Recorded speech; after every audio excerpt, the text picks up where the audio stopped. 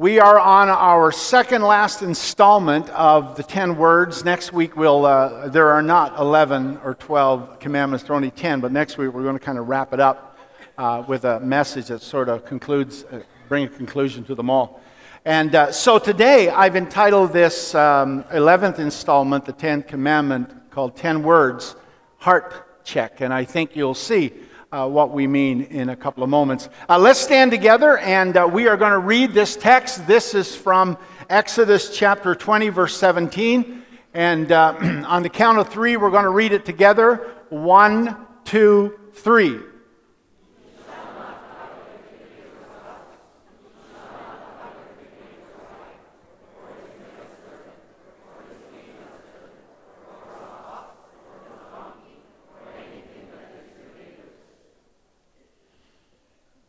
Well done. Let's pray. Father, we again pause to just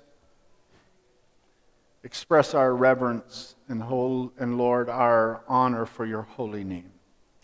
And we thank you and praise you for your generosity and the way that you've shown that in Jesus so extravagantly, so generously, so graciously. Lord, we thank you for the work and ministry of the Holy Spirit that takes everything you've done in Jesus and make it possible, available, and applicable in our lives. And so now we ask that that same Holy Spirit would give us a voice to speak, give us ears to hear, minds to understand, hearts, Lord, to appreciate, and Father, particularly as we leave this place, this property, this facility, this building, Lord, that you would help us by that same Holy Spirit to live out what it means to be the people of Jesus, to be the people of God, to be disciples of Jesus Christ. And to do that in practical, meaningful ways. In our homes, in our marriages, our relationships, neighbors, our workplaces, school, where we get our services. And Lord, all of those places and people that we meet, and all of those places that we go, that you would help us to live out what it means to be disciples of Jesus Christ. We love you, we praise you, and thank you in Christ's name. Amen. I want you to be seated. Now, I understand that I got a bit of a mocking a couple of weeks ago about my water bottle. So anyway, I thought I'd break the tradition.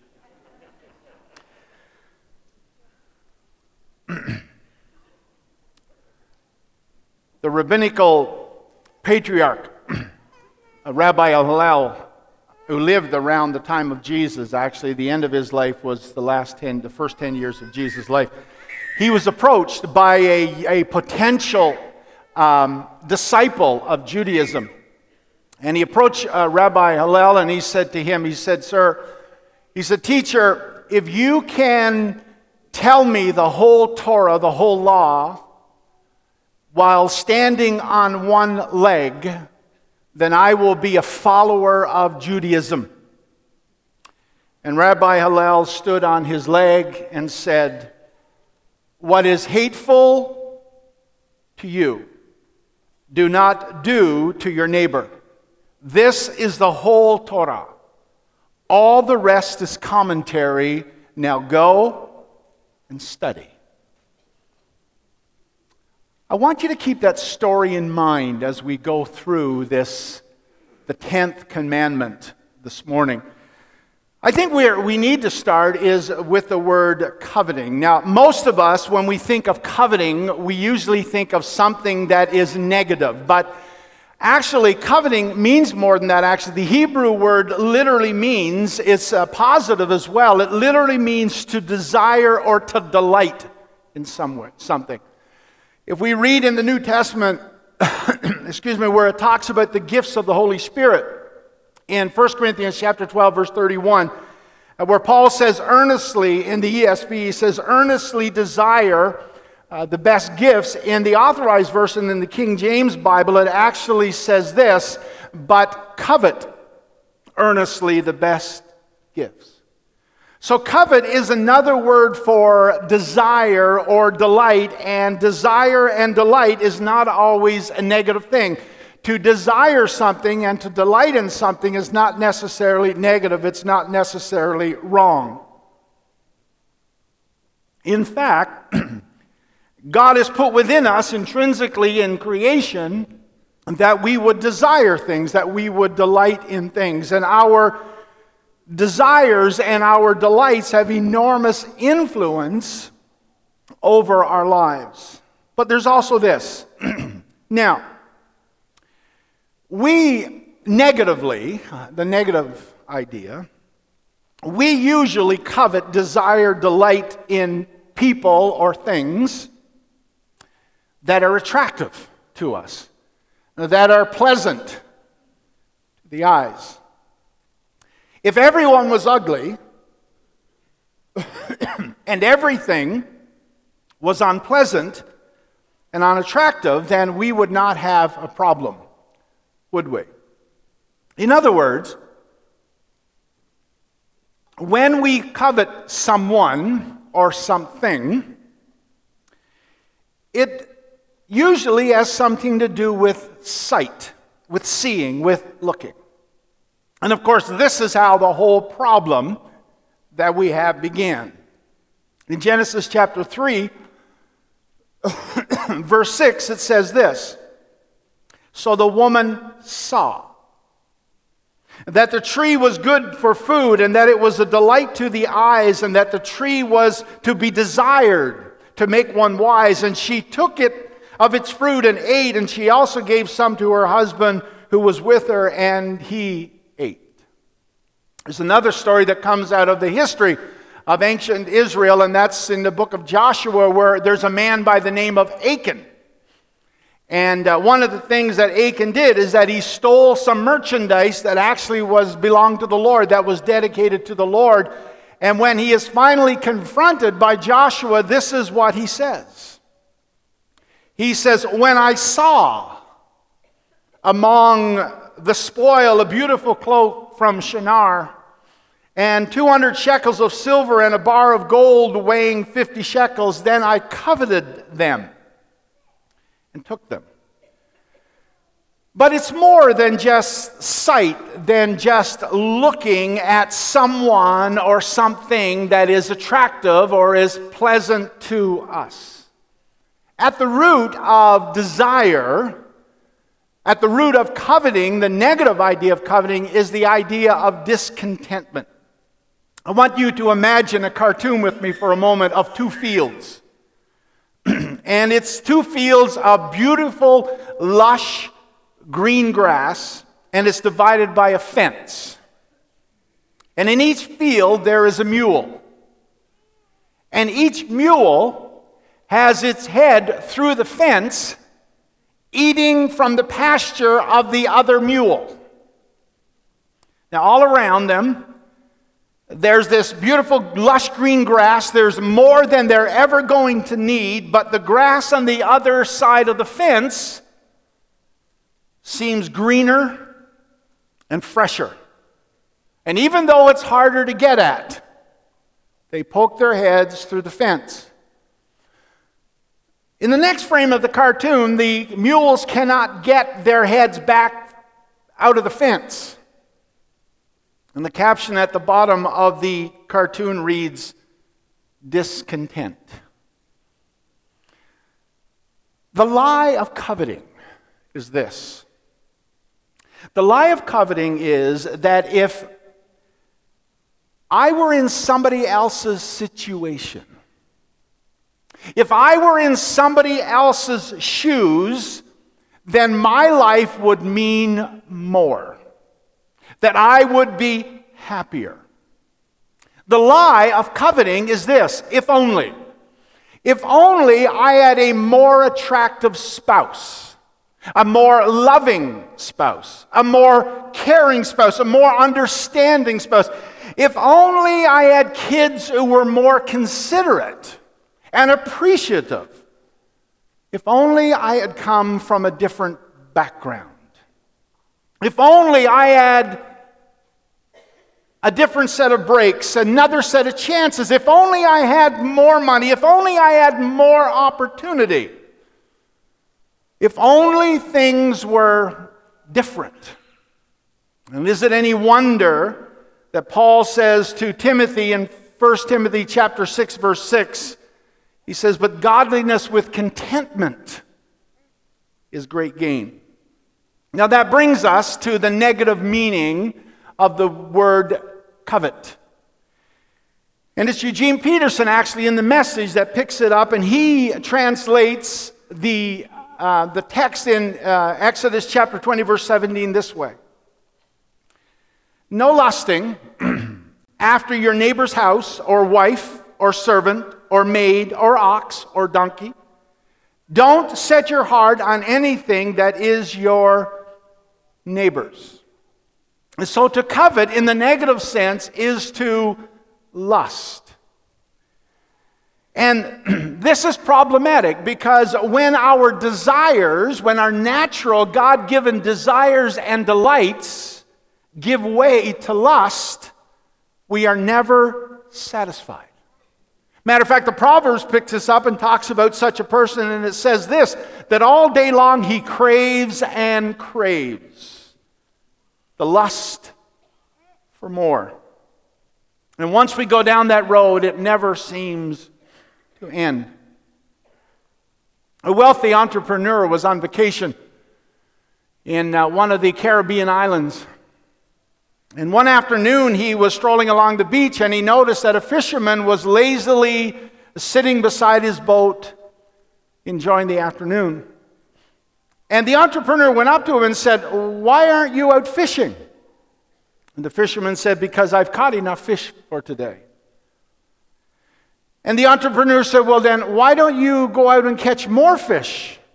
And the fisherman said, "What would I do with them?" Well, the entrepreneur said, "Well, you could earn more money, and then you could buy a better boat so that you could go out into deeper waters and catch even more fish, and then you could purchase nylon nets and make even more money, and eventually you could own a whole fleet of boats and be rich like me." And the fisherman says or asks, "What would I do then?" And the entrepreneur says, "Well, you could sit down and you could enjoy life." To which the fisherman said, "What do you think I'm doing now?" Coveting is a process that can consume us. But I think also in our text, not only must we look at the word coveting, we also must look at the word neighbor. Our neighbor. Now, Jesus was asked this question in Matthew chapter 22. Someone came to him and said, "Teacher, tell us, which is the greatest commandment?" And Jesus said to him, "You shall love the Lord your God with all your heart, and with all your soul, and with all your mind. This is the great and first commandment. And the second one is like it. You shall love your neighbor as yourself. On these two commandments depend all the law and the prophets." Now, what does it mean to love our neighbor as ourselves? Now remember Rabbi Hillel that I began this morning with? He said this, "To love my neighbor as myself is to recognize that the other person, the other fellow, the other woman is my equal, as one who is like unto me."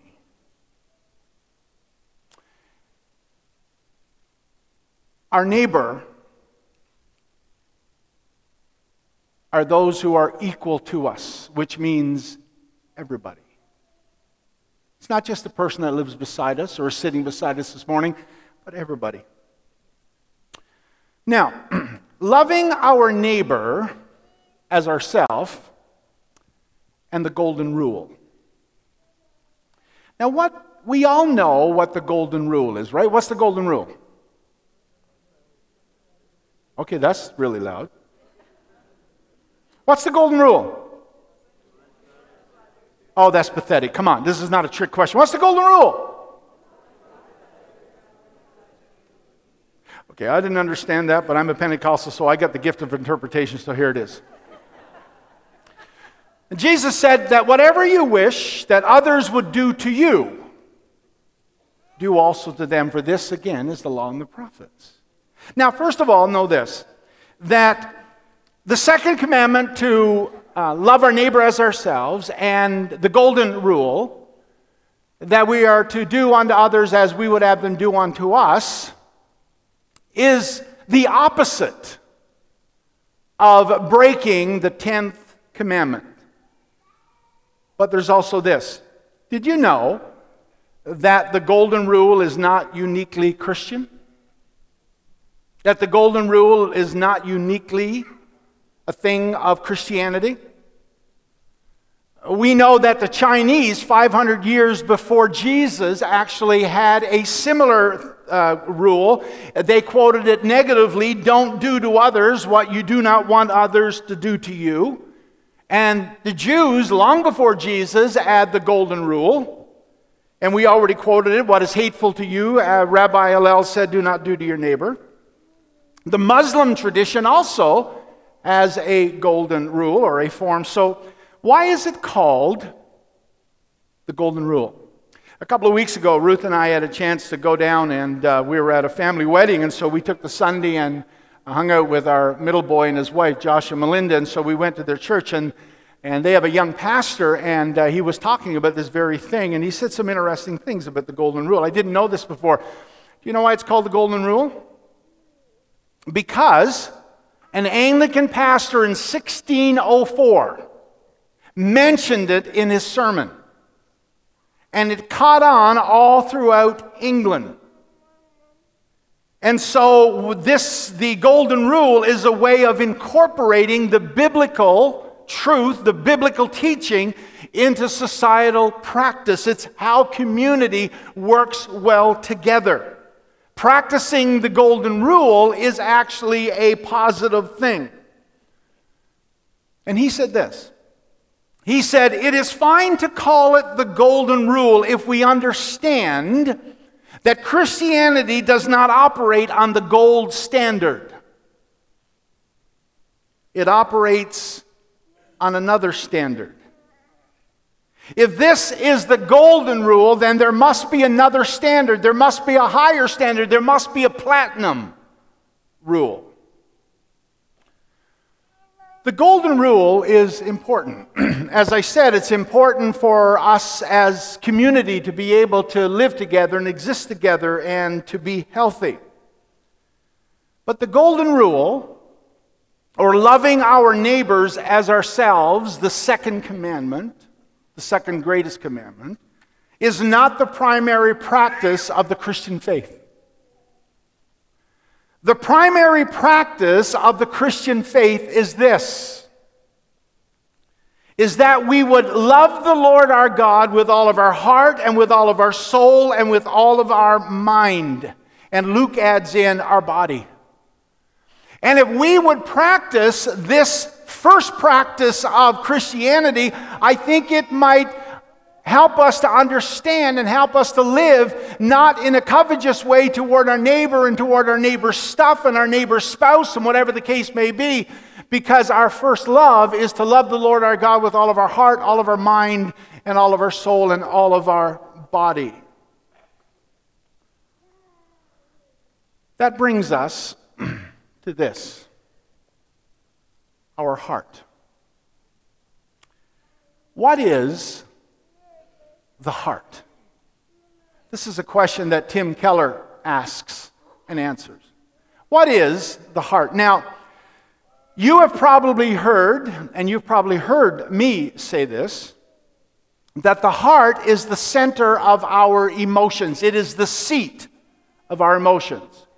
But the truth is that we have really been caught into a world whereby everything, the greatest value in our lives is emotion and feeling. But what is our heart? Our heart is the center of our whole person. Our heart is the control center of our whole being. That's what our heart is. Now, our hearts have impulses toward good, and our hearts have inclinations toward evil. Impulses toward good, inclinations toward evil.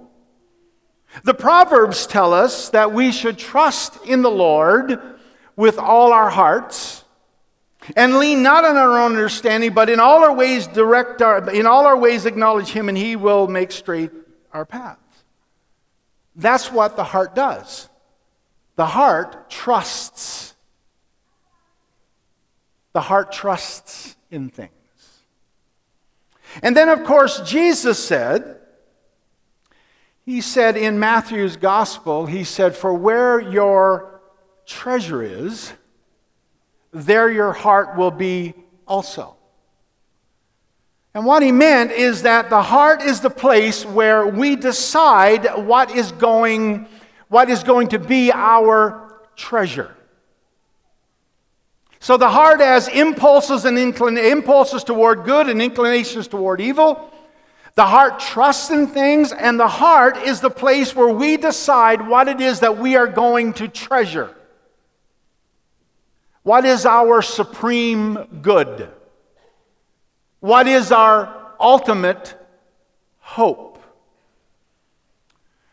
Archbishop William Temple said this: "Our religion is what we do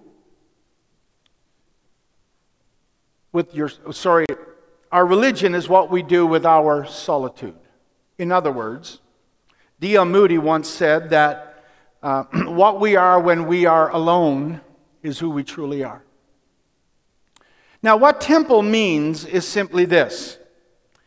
He means that the thing that our hearts adores, cherishes, hopes, and trust in, the thing that we really look to most of for our salvation, is what our mind automatically goes to when we have nothing else to think about. Now pause there for a moment and just let me say that again. The heart is the place where the things that we most adore and cherish and love, the heart is the place where the things that we most trust in take place. The thing that we really look to for our salvation, a key statement, the heart is the place where the thing that we look to for our salvation most is what we automatically think about when we have nothing else to think about. Now, what Jesus said this. In Revelation chapter 2:4, Jesus said that He referred to this as the love that we had at first, our first love. Now, let me illustrate this for you. Now, I know this is difficult because we all have cell phones. Have you ever noticed? Anytime you're I had to spend some time this past week in a doctor's office and in a garage waiting room. You ever notice? Everybody is doing this. And the problem is that we really don't have any place where we have got time where we are just alone with our thoughts.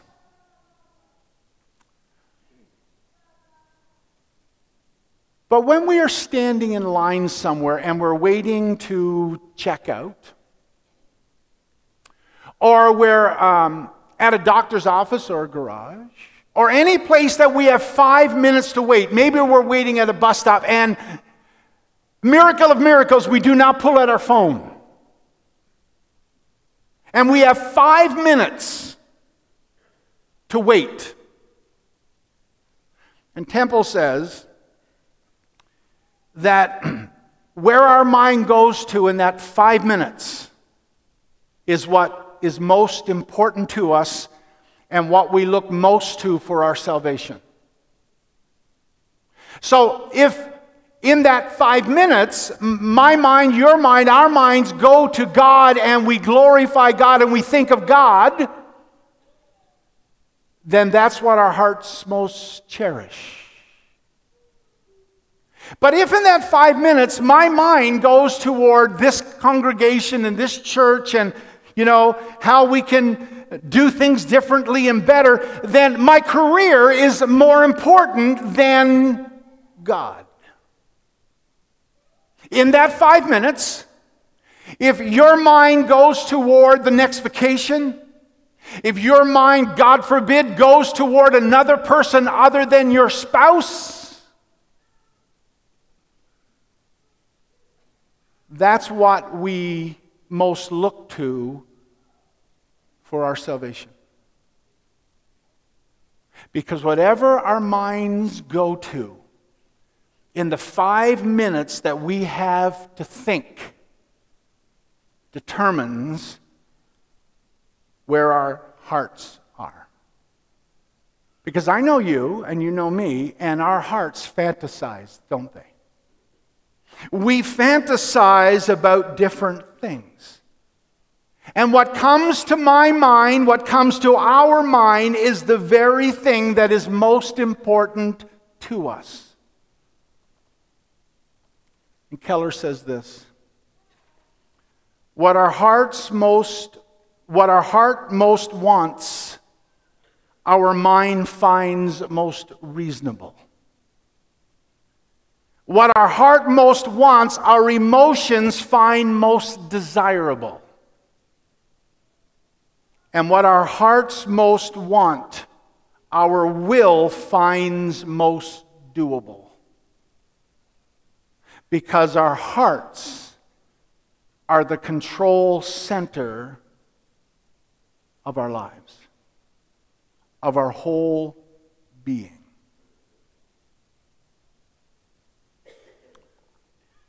What our hearts is set upon affects our minds, our emotions, and our wills. And Jesus says, for where your treasure is, there your heart will be also. So now it's heart check time.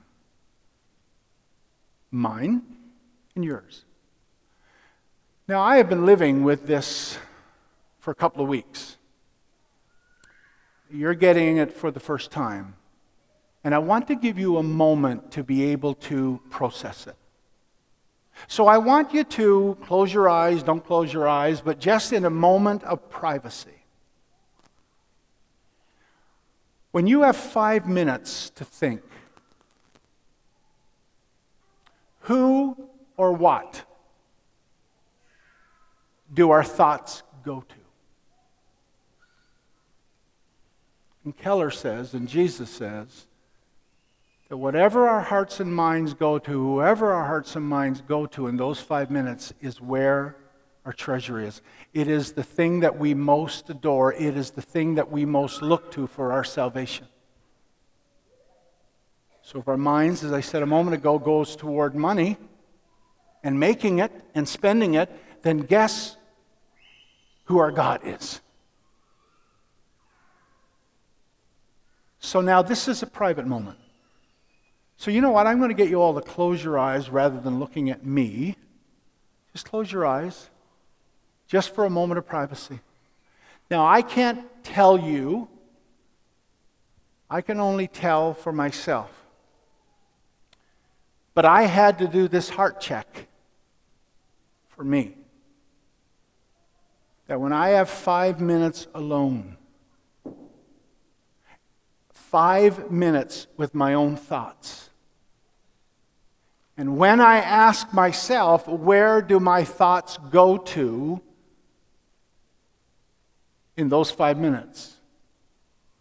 And I must confess to you that it wasn't always to God's glory, of practicing His presence, of being consciously aware in the moment that standing in this line, sitting in this waiting room, I can worship God, I can glorify God, I can be consciously aware of God's presence.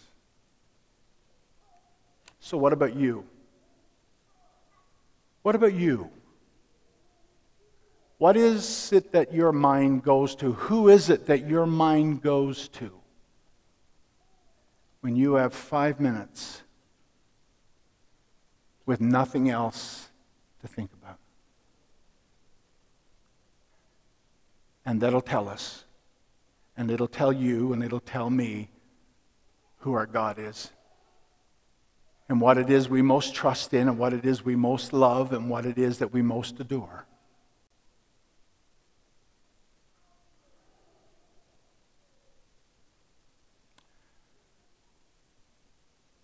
Father,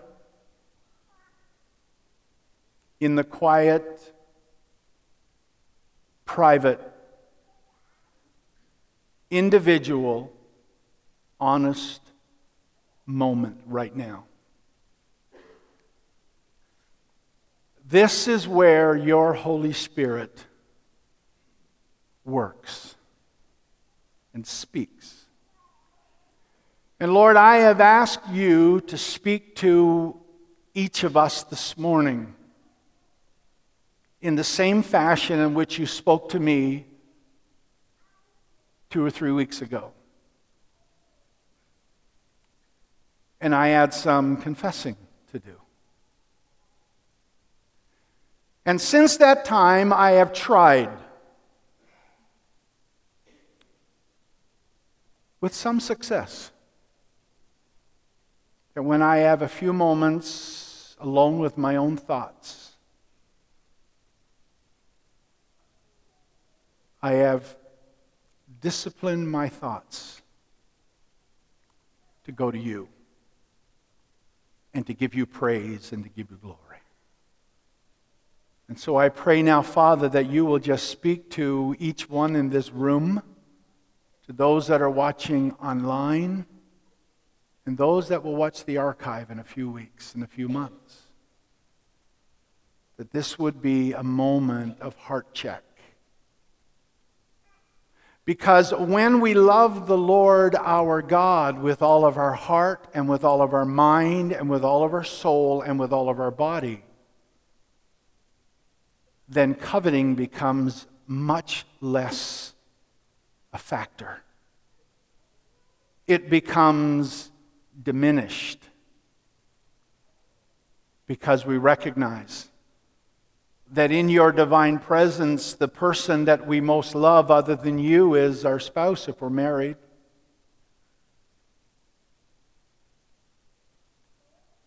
And all of a sudden we find ourselves, when we love the Lord our God with all of our heart, mind, soul, and body, the things that we already have, we now want because they are gifts from your hand. So, Father, in this quietness today, speak to the hearts of these precious, precious people the way you spoke to my heart. And I pray, Father, that you will lead us as a congregation, as a people, to reestablish our first love, to reestablish the things that we loved at first. Lord, the higher standard is not the golden rule. The highest standard, the greatest standard, the platinum standard is to love the Lord your God with all of your heart and mind and soul and body. This is the primary practice of the people of God. And we give him praise and we give him thanks. In Jesus' name, amen.